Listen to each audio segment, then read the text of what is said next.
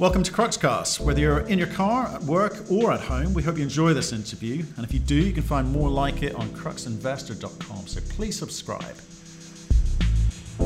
As part of our Crux Insight series, we're delighted today to be speaking to Mark Kenwright. He's an associate director at Wardell, Armstrong. Now, companies like us, banks, and even the companies themselves hire people like Mark to do competent persons reports, amongst other things. So basically, diligencing mining companies to understand whether they're investable or not. We discuss a lot of topics in the conversation. I hope you like what you're about to hear. Please leave your comments on either Twitter, on LinkedIn, Facebook, and of course, probably most easily on YouTube. Anyway, I hope you enjoy the conversation. Hello, Mark, how are you? I'm great, thank you, and yourself? Yeah, good. Well, I'm really excited because I've been wanting to help investors understand the sorts of professional, institutional level type of diligence that goes on in the background. And now Wardell Armstrong, name well known to most of us in the industry, I've got a chance to talk to you. So thank you. It's our pleasure. Well, okay. Why don't we kick off and help people understand, what is Wardell Armstrong and what is their place in the market in relation to mining? The Wardell Armstrong Group's been going, I think, since 1837, so a very long time. One of the oldest consultancies. We've got 13 offices in the UK, one in Moscow, one in Almaty in Kazakhstan. The Wardell Armstrong International, which is what I'm part of, we focus on, on the mining, exploration, metallurgy, geology, social side of mining. 95% of our work is all offshore. So in Africa, in Middle East, Russia, CIS countries. We have, interestingly, because of the whole lithium sort of space, started to do more work, both here locally on our doorstep in Cornwall, but also in places like Spain and other markets that have become perhaps a bit more active recently is the Eastern Europe. Right. So, we're involved from desktop studies all the way through to due diligence, scoping studies, pre-feasibility, feasibility, closure. The only thing we don't do is we don't build mines. Right. But we do everything else. Okay, so let's again help the retail audience, retail investors understand why companies hire you, because mining is about risk mitigation. Financing mining operations is about risk mitigation. You need to know what you're walking into. So what is your typical brief from these companies when they hire you? Typically, we would get involved where a company would need a competent persons report for listing an IPO listing in London, on either the main exchange or the AIM exchange, or in Australia or Canada or Hong Kong or wherever. Mm-hmm. So we do a fair bit of that sort of CPR listing, which involves all the disciplines from geology and mining and everything else. But we also would get involved in and go out, we can get involved in expert witness type work, so we'd have to do a site visit. But then the bread and butter would be your scoping studies, desktop studies, and due diligence, where somebody, as an example, a few years ago, for a country I won't name or a company I won't name, but we had to do a due diligence on some mining assets because a company was going to give a loan to them, but they wanted an offtake agreement as part of that loan. Mm. So they want to ensure that the asset and the management and the plant and the mining and everything else can produce the metal that they want against that loan. So we really bring a wide range of expertise. I personally have got 24 years experience. We've got a few youngsters, but there's a lot of grey-haired people here who've got 25, 30, 35 years plus experience. So I've worked all over the world, lived in Africa for 18 years, been back in the UK now for 7 years.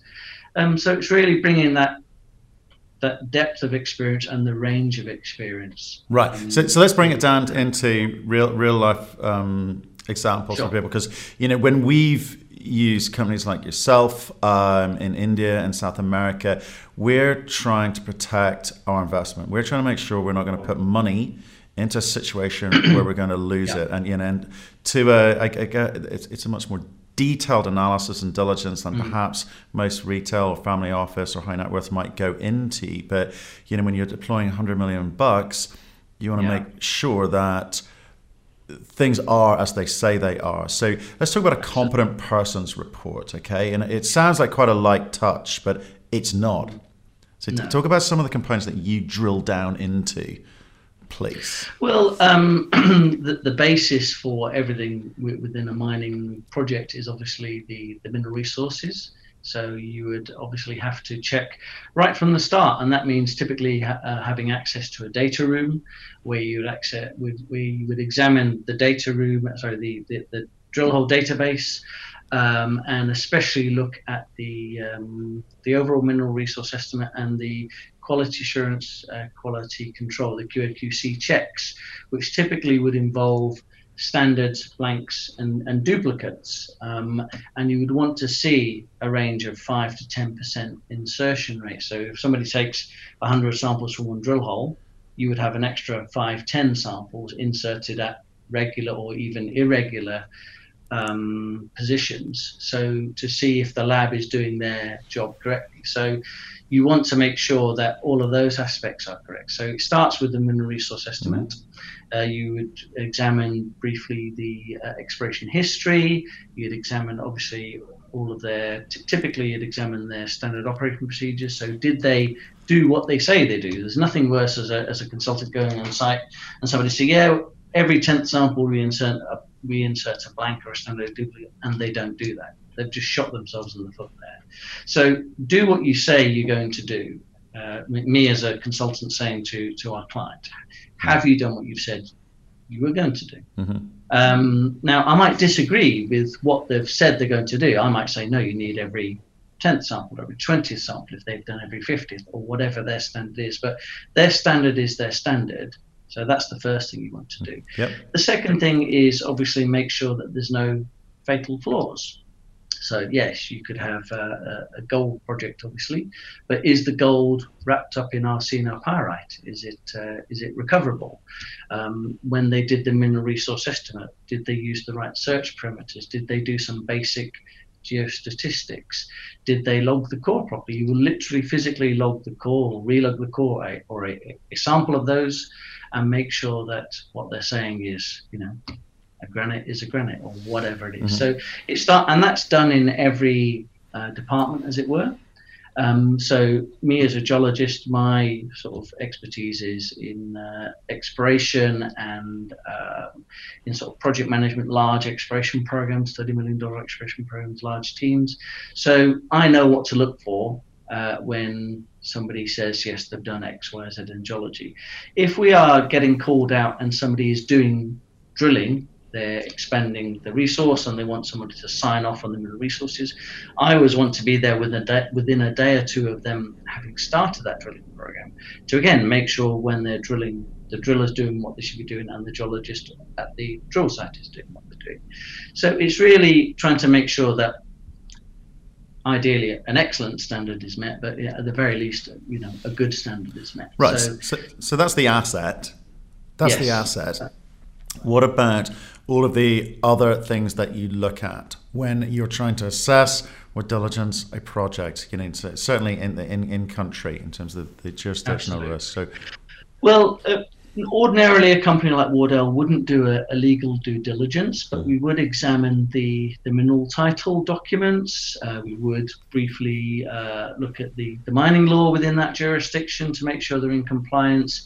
When they're, if it's an exploration project or mining project, when the license terminates, as an example, because one of the things that we discovered in, say, Russia, people had a mining ore reserve past the date of their mineral license. So all those ore reserves had to be, in effect, discounted to zero because you don't have the right legally at that time to mine them. So you would do those sort of sense checks. But you would also obviously examine the mining plan, the mine design, and a very basic level, a fairly detailed level, what parameters went into the pit optimization or the underground optimization? What was the gold or the commodity price? What were the recovery factors? What were the mining costs? What were the G&A costs? What were the royalties, the taxes? So you do get quite granular in those things. You want to examine their financial model, but you would typically also create your own financial model. And you can, everybody's fighting to make their project as attractive as possible. You can obviously get into, shall we say, some robust discussions about commodity prices or recoveries. But as a consultant, we have to err on the side of caution, as you said right at the start about the questions of the risk. Okay. So let me ask you this, Mark. Are you ever influenced by the company in terms of the way that you write your reports? Is there any reason to doubt the veracity of what you're saying? You can get into a situation where, as an example, a company says, "Oh, we've got this one test that shows 80% recovery, but the overall test might show 65%." So you can disclose both those figures, but clearly you have to, as a consultant and somebody who, remember, we have to take professional indemnity insurance as well as our brand or our name risk as well. So we as a company, again, always have to err on the side of caution. Now, there are ways and means you can skin a cat. There are ways and means you can write something perhaps more positive or less positive, but we have to disclose the issues at hand. With the JORC Code 2012, the most recent version of that came out. There's the table 1 at the very end that very few people look at, but within that there's a principle of if not, why not. If you're not talking about something, or if you didn't do something, you have to disclose why. So that's actually a very useful table for investors to look at. Okay. Because that granularity, basically. Okay. So without wanting to get into the depths of the competent person's report, you would say let me ask. Do companies have to disclose the competent person report details as part of their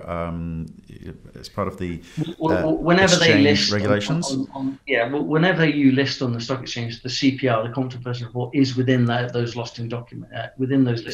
In full detail. So, in full detail, typically with appendices, etc. Now, just one other point, and it's a very valid point, and I'd like to make a couple of points about the competent person's report, or even a feasibility study. There's always a competent person in their field. I'm a competent person as a geologist. I'm not as a metallurgist or mining engineer. So you will typically have 6 or 7 or 10 competent persons having compiled a competent person or a feasibility study. But you will typically have, and in our case it's Dr. Phil Newell, who is the MD of Wardell. He would typically review all of those reports and be the overall lead person. But we personally have to take that responsibility. I am a fellow of the AusArmM. I'm also a chartered professional geologist, and I'm also on their list of the register of consultants. You will obviously get some requests for, oh, don't put this in or do put that in or whatever. But at the end of the day, it's taken me 24 years to get to the position I'm at. I'm not going to lose my reputation or be disciplined by AusArmM or any other body to then lose that accreditation, because it's quite difficult to get, So you have your own internal professionalism as well as the company. Now, having said all that, people can make mistakes.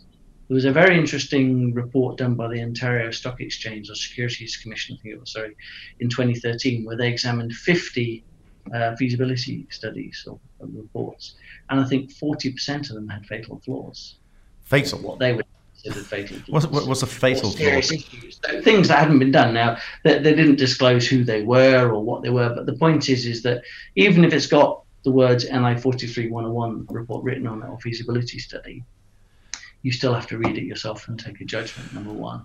And the other point is about feasibility studies. You can get a negative result with the feasibility study. People think, oh, it's got a feasibility study, it's a great project. It's not always the case. So you do have to take the time to read those. At the very least, if I could say, if you've got limited time and you've got 15 reports to read the executive summary, read the conclusions and recommendations, and skim through the JORC Table 1. And obviously, you should read it. Great. Okay, great recommendation. Look, and today's session is about just touching upon a few topics, and you've kindly agreed to be, part of a series where we can deep dive into some of these topics moving forward. And of course, people will send in their ideas, suggestions, thoughts, questions as well. So, I do appreciate that. So, that says to me, people, the information is there, do your homework. People like you have spent a lot of time, effort, and experience in putting these reports together, and the conclusions are quite easy to find if you want to find them. Okay, so actually, just finish with one question. How much money do companies pay typically for a competent person's report, and how long do they take to put together? A competent person's report, if it's a single asset, like a single gold mine or project, could cost anywhere from £50,000 to £150,000. It really depends on how much information there is, how much information you have to do. If somebody says, here's a database and here's some reports, that bought it off a project, we have to do everything, then it's going to cost a fair amount of time, and it could take 4, 6 months, maybe even 8 months. If a company says, we've got all this information, we've built up ourselves, we just need you to review it, sign off on the mineral resource estimate, the ore reserves, and make sure you're happy and come to some conclusions, recommendations with metallurgy, as well as obviously the very important environmental, social, and all the rest of it. That can be a lot shorter. But right. To do a competent person's report, especially if it's listing on the stock exchange where it could go back and forwards with the authorities, it's a good 2, 3, 4, 5 months. It's an interesting point, actually, because when we paid for them in the past, we've had all sorts of quotes thrown at us, and I kind of like the reassuringly expensive ones, because it suggests that more work has gone into it. We've been offered reports as low as $25,000, which makes me nervous, because that literally seems like a tick box exercise and a signature. But look, let's do more of that another day. Some of the other topics that we are going to discuss going forward will be, the lithium market. I think you mentioned earlier, perhaps some of the things which are going on in the DRC. You've obviously got the IOM3 conference coming up next week, which you guys are at. Yes. Give us a quick overview of that, because people might find that interesting. Certainly some of the content on the website is. So, sure. It's a 2-day conference hosted in London by IMO3. The title is Mining in the Electric Vehicle. There's a whole host of presenters. I'm one of them. I'll be talking on basically the cobalt and the electric vehicle supply, demand, some of those aspects, which are very interesting. And then we have a gentleman, Dr. Chris Broadbent, who's also with Wardell, and Christine Blackmore, who's the chair of one of the committees. To your listeners, there is a 10% discount if they go into the registry and use the code POD10.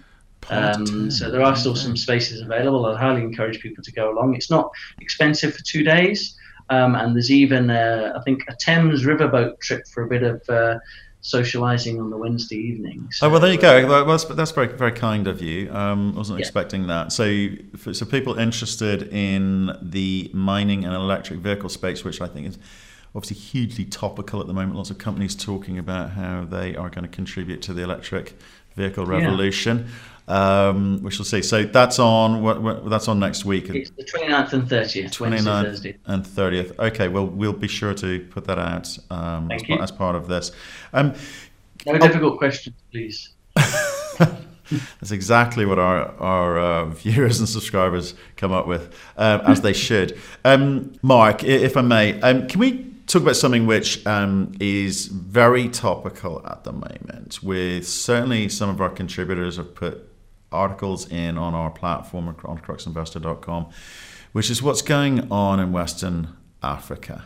Okay, so we haven't discussed this, I'm throwing this at you, there's a lot of information about terrorist incursion in some countries, and if I look at some of a presentation from SRK, which suggests that the problem's just getting worse, and there's some countries along that kind of western coast of Africa which are suffering.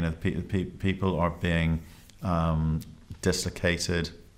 People are dying. And businesses obviously being impacted. And then I refer to Semafo before Christmas. The attack there, 37 dead, 60 injured.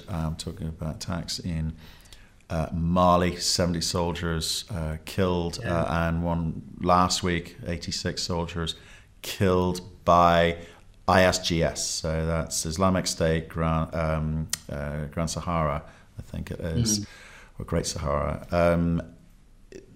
It's been coming for a while, and I've been talking to a few CEOs recently, with interest in the area.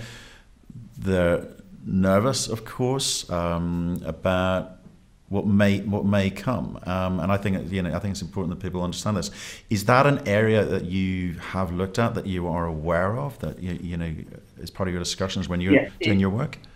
Whenever we, as Wardell Armstrong, and I'm sure other companies like SOK, whoever, whenever you go to anywhere really, we actually, for our insurers, have to do what we call a risk assessment. And part of that, one of the very basic standard things you have to do is you go to the FCO website and look at their coloured maps.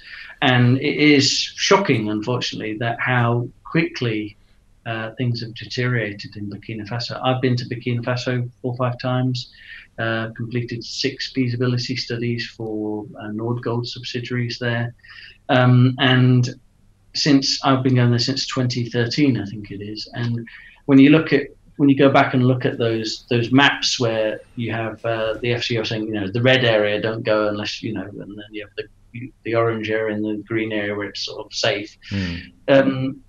I spoke to Joe Fifield from SRK, who's the head of security at the Arab and Africa conference that I also presented at last year. And in discussions with him, I sort of coined the phrase the Kabulization of Burkina Faso, because I'm sure in Afghanistan, sort of the security forces hold Kabul and maybe 50 or 100 k's around it, and everything else is bandit country. Yeah. And there's an element of that at Burkina Faso. Now, having said all of that, and absolutely terrible, shocking, the attacks both last year and more recently, and the displacement of people. I mean, there's been, I think, 650,000 Burkina Faso people displaced within that country. I mean, you hardly hear about that unless you go looking for it, or you live in that country, or you're involved in that space.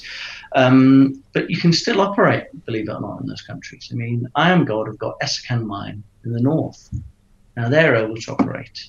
Why? Why can they operate? If you're talking about this dislocation of people, of these incursions, you've got deaths, not just of security and police and army, but in churches and schools. It sounds horrific, and I say, if you don't go looking for this, it's not much talked about here. In European press, but you go and read any of the African press, it's everywhere. So how do companies continue to work? See, it's a little bit like, and I lived in Northern Ireland when I did my first degree, it's a little bit like Northern Ireland. Life goes on in lots of these places, with the exception of the very north, these places where people are just scared and running for their lives. But there are these terrorist attacks, but they're infrequent. It's not, I'm sure there are some that are every day or whatever, but the very big attacks that make the news are sporadic and infrequent, and unfortunately have a high impact, both in the loss of life and all the rest of it. But as I said, there's Essakane is operating. There's also Nordgold. We've got a couple of mines, Bissa and Tapaka, they're still operating. You've got to get the security right, the risk analysis right. And when I've been, we will travel typically with 2 Land Cruisers, an armed guard in both, and no fanfare, no big convoys. So people don't know, unless obviously somebody does a phone call, which obviously, thank God, hasn't happened so far. So you've got to get that security analysis, risk and mitigation in place. And unfortunately that, perhaps the worst thing about that, and looking from the outside, I've not worked with Semaphone, I don't want to badmouth them or anybody else, but that they were attacked twice in effectively the same place. Lessons weren't learned, and of course I'm sure they've learned those lessons now. But going forward, you might have to, as an exploration geologist, travel with a bulletproof Land Cruiser, literally $150,000. And there's other areas. I know of projects not too far from Essakane, gold projects sitting there, but you can't go and explore or work there for the moment because of the issues. So until things settle down, it's going to the Burkina Faso. Okay, so you think that the big guys with revenues enough to pay for security, adequate security, should be fine, could be fine, we hope? All 3 of those, yes. Right, okay. But obviously exploration with limited budgets, it's going to be tough to develop projects. Yeah, there was also that Canadian geologist who was killed last year. I think he was killed 20 kilometers, 25 kilometers from the Essakane mine in a national park. Yeah. So I heard, and again, I don't want to talk, but yes, you've got to be careful. I mean, we as Wardell Armstrong, we will go to these places if we know the company and if they can demonstrate that they've got a track record, and obviously we're happy with their security. We have a standing rule. First thing the managing director says to you, says, if you're not comfortable going to someone, you won't go. So we have that internal sort of level of. I think thus it has always been. I've worked in 25 countries in Africa. Large infrastructure projects.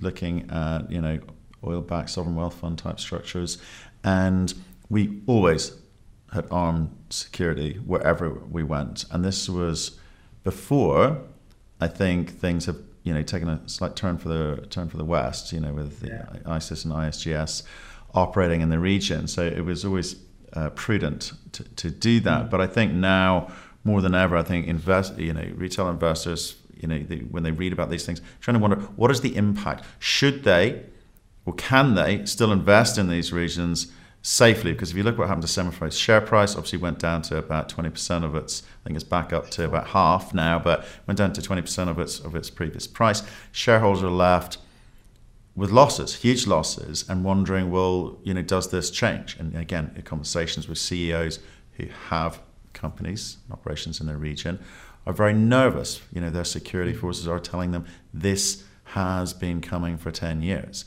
This is getting worse. But if large companies can protect themselves by spending money on security, is what I'm hearing from you, operations can continue, production does continue, then investors can take some modicum of comfort from that. But what happens when these groups work out that, well, maybe, as has happened in various oil fields around the world, and again, we've been part of that, there's money to be made. So there's ideological beliefs, and then there's kind of, quite frankly, criminal enterprise. And those two things sometimes go hand in hand. So I'm trying to understand it for our investments. We've got investments in the region, and I'm trying to understand it for our viewers and saying, Sure. Is their money safe? Is there opportunity? Should they see opportunity here and invest? I think you've got to look at the management of people. It's interesting. You've probably heard of a guy called Danny Callow, who is ex-Glencore guy. He's now with a very attractive-looking mining project in Mali. They have ground, I think, in Burkina Faso, and he has publicly stated that they won't be going there until things settle down. So you've got to have management with that maturity and wisdom to really understand what they can and can't do. The other interesting thing, as a sort of quite understandable reaction to the Semaphore attack and other attacks also in the future, is contracting companies. I think it was ALS. They just called force majeure and walked away. So you could have an asset. Are you going to have those people to run the mine for you, the equipment? So all of these things, I'm sure, are doable, but it will come at an extra cost. It will come at the extra studies. It used to be, even now, perhaps, security is almost like a throwaway. Oh yes, security will be operated within, whatever it is. I suspect very soon that's going to be a full section on its own within some of these studies. If people need to walk into this with their eyes open, because it's their money at risk, and this is the name of the game. We're trying to make money, and if you're putting money at risk, that's a problem. If I could just add one last thing, I mean, we've been talking about Snort quite a bit. In their defence, and I've never spoken with the guys, I don't know anything, they wouldn't have operated in a vacuum either. The Burkina Faso government, the security armed forces that were with them would have done, I'm sure, their own assessment. So, yeah, I think if there's fingers to be pointed, I'm sure it's not just at one place. Let me just put it that way. Oh, no, absolutely. But again, we're talking about a region-wide issue. It's not just Burkina Faso. Mali's got its own issues. Yeah. The north of Benin, Cameroon's got huge issues. That all of the northern sections of Nigeria, Ghana, etc. These have got problems. It's a question of How does it affect operating businesses? Does it affect operating businesses? And if it, and hopefully it doesn't. What measures and what cost will those measures take to ensure continued operational success? Which I guess is again part of what you offer, part of your services. Yeah. And this, I think you said it's a large area. I measured it on Google. It's 4,000 kilometers by 600 to 1,200 kilometers, and that whole region has its own sort of independence, nationalistic, political overtures as well that are part of the whole mix. So it's going to take a sort of holistic approach to solve that. It's huge. I think what people don't realize about most of Africa, you kind of got these country boundaries, but most countries are tribal. I was in South Sudan when it was first made a country and went to war 3 times within the first 2 years. The tribal component should not be ignored. It's the same in Cameroon, Nigeria. The whole of that region is affected by how these tribes get on with each other, and I think the religious component is obviously making a huge impact. The one we'd understand, economic rationale is and the disenfranchised youth. So there's a lot of moving parts here, and one needs to understand the country risk is more than just the geological risk, but it's, as you said, legal mining code. Is critical. It's the political environment is important,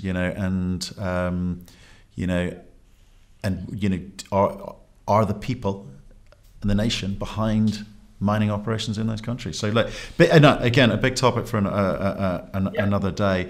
Can we touch upon? You talked about lithium, and I know you're down in Cornwall, sunny Cornwall, from the looks of it behind you. Very nice. I'm very jealous. You've got it. Is it Cornish Lithium? Is that the local one, or are there many? There's another company, Matampa, that's been in the news recently. Very good. Okay. I'm sure there's others as well. So it's certainly it's bringing investment into the area, which is great. Yeah, and that's obviously on the back of South Crofty and the tin play project, the feasibility study that they're doing there. So and obviously with the hopefully the resuscitation of the Hemerdon mine, also just outside Plymouth. So this region's receiving some investment, which is very welcome. Indeed. In fact, we talked to a Cornish gold miner just before Christmas as well. So it's all happening down in Cornwall. But let's talk about lithium. So, what's your take on the lithium market today? Obviously, prices are depressed. Some companies are struggling to raise cash to kind of move things forward to develop their asset. Are you getting many phone calls from lithium companies, apart from locally? And what's your take on the whole space? Yes, I mean we've worked with some of the companies that we've mentioned just in passing. Now we've also worked with companies in sort of the Portugal, Spain space. So it is an area that we've had work and projects in. Perhaps more recently, the last 6 months, perhaps less, but there are some ongoing projects. I'm not actually the expert on that. Really, the person you should speak to is Dr. Chris Broadbent. Perhaps we can arrange that in the future. But I think it's going to be, a growth market. But I suspect the crux is really the plants to convert the ore. I think that's perhaps where the bottleneck is. And obviously everybody's got to compete on price and quality with the sort of South American salt operations. When you're going hard rock mining, such as in Spain and Portugal, that part it's more cost. If you're looking at companies like Cornish Lithium, they're obviously looking at perhaps something quite unique in extracting the contained lithium from the water. So they've obviously they've done a very good job, I think, tying up a lot of those rights. And I suppose it's really they've got to demonstrate the next phase, the metallurgy side of things. Right. Okay. But so the calls are still coming in. People are still intrigued by lithium. I think so. You view lithium as I'm just interested. I know I should speak with Chris. Yes. I will speak with Chris about it. But the general take from your department, the international team, is that lithium is here to stay. I think it might take a bit of time to bubble up and really come up, if it maybe put it that way. I mean, you've had that big sort of explosion and lots of interest, but now the realism's got to set in. And I think also, there's the estimates from some analysts, and I'm sure people like myself as well, from when they say, oh yeah, this project will come online to reality. There's a bit of a gap there. There's some people say, oh, this mine will come in 2 years' time. It could be 5 years, it could be 7 years, and all those things are going to impact supply and demand fundamentals. Right. Okay. Well, Chris, I think that's our first conversation. You've promised to come back on. I hope you do, because I would love to get into the detail of some of these topics and more that you guys look at. And why I think that's important is because you're effectively doing a much more detailed version of what I think retail investors and family offices should do themselves. And if you can give us some clues as to where to go and look, and maybe how to interpret that data, what some of the red flags are, if certain things are in place that, are possibly destructive to value, we'd love to know. Yeah, I mean, there is lots of publicly available information, and perhaps one that people haven't explored is LinkedIn. I mean, it's a great, I sort of refer to it as a professional version of Facebook. But if you're wanting to invest in, say, an operating mine, if you go onto LinkedIn and just find out who the chief geologist is, or the mining manager, or the general manager, or the finance director, or whoever it is, and just see how long they've been there, or perhaps who was there before. I mean, if you see a high churn of staff, that could either mean, oh dear, things are going wrong, or maybe the GM is perhaps overly aggressive, shall we say, or not liked. Or it could be also, when I worked at Sadiola Yatela mines, we had a high turnover of staff, not because things were going wrong, but because the life of mine was 2-3 years from then. So people obviously are looking after their own careers and saying, oh, this place is going to close in 2 years. I better move now to a promotion or a project that's got a longer life. So there can be very varied reasons for why people could be joining or leaving a project. But I think looking at that and examining someone's experience, somebody like me, if they looked at my LinkedIn profile, you'll see a whole range of things. I've typically moved every couple of years. 7 years I've been with Wardell. It's the longest I've been with any company, actually. Now, some people might view that as a negative and some as a positive. I've got, as I said, that wide range of experience. Somebody's been on one mine for 20 years. I'm sure they know that mine inside out, but they might not have some of the innovative experience that I've got I could bring to play to that project that they might have. So I think looking at LinkedIn, looking at the experience of the people on the staff, looking at how long is the life of mine, all of those aspects, as well as the publicly available reports. Well, we are going to get into that in the coming weeks and months, aren't we? Great. Brilliant. Look, Mark, thank you very much for your time. I do appreciate that. Like I say, I'm really excited to be talking with Wardell Armstrong and your international team specifically, because I think, if you can help us identify those red flags, the reasons why people shouldn't be investing, and then also maybe some of the reasons why they should, that'll help us immensely. So thank you for your time. Pleasure, and hopefully I'll see you at the Mining Electric Vehicle Conference next week. You will, sir. You will, for sure. Thank you for listening. If you've enjoyed the interview, why not subscribe to Cruxcast or our website, cruxinvestor.com, and of course our YouTube channel, Crux Investor. Plus you can catch us most days on Twitter and LinkedIn. We really love getting your feedback, so please keep it coming, and we'll speak to you again soon.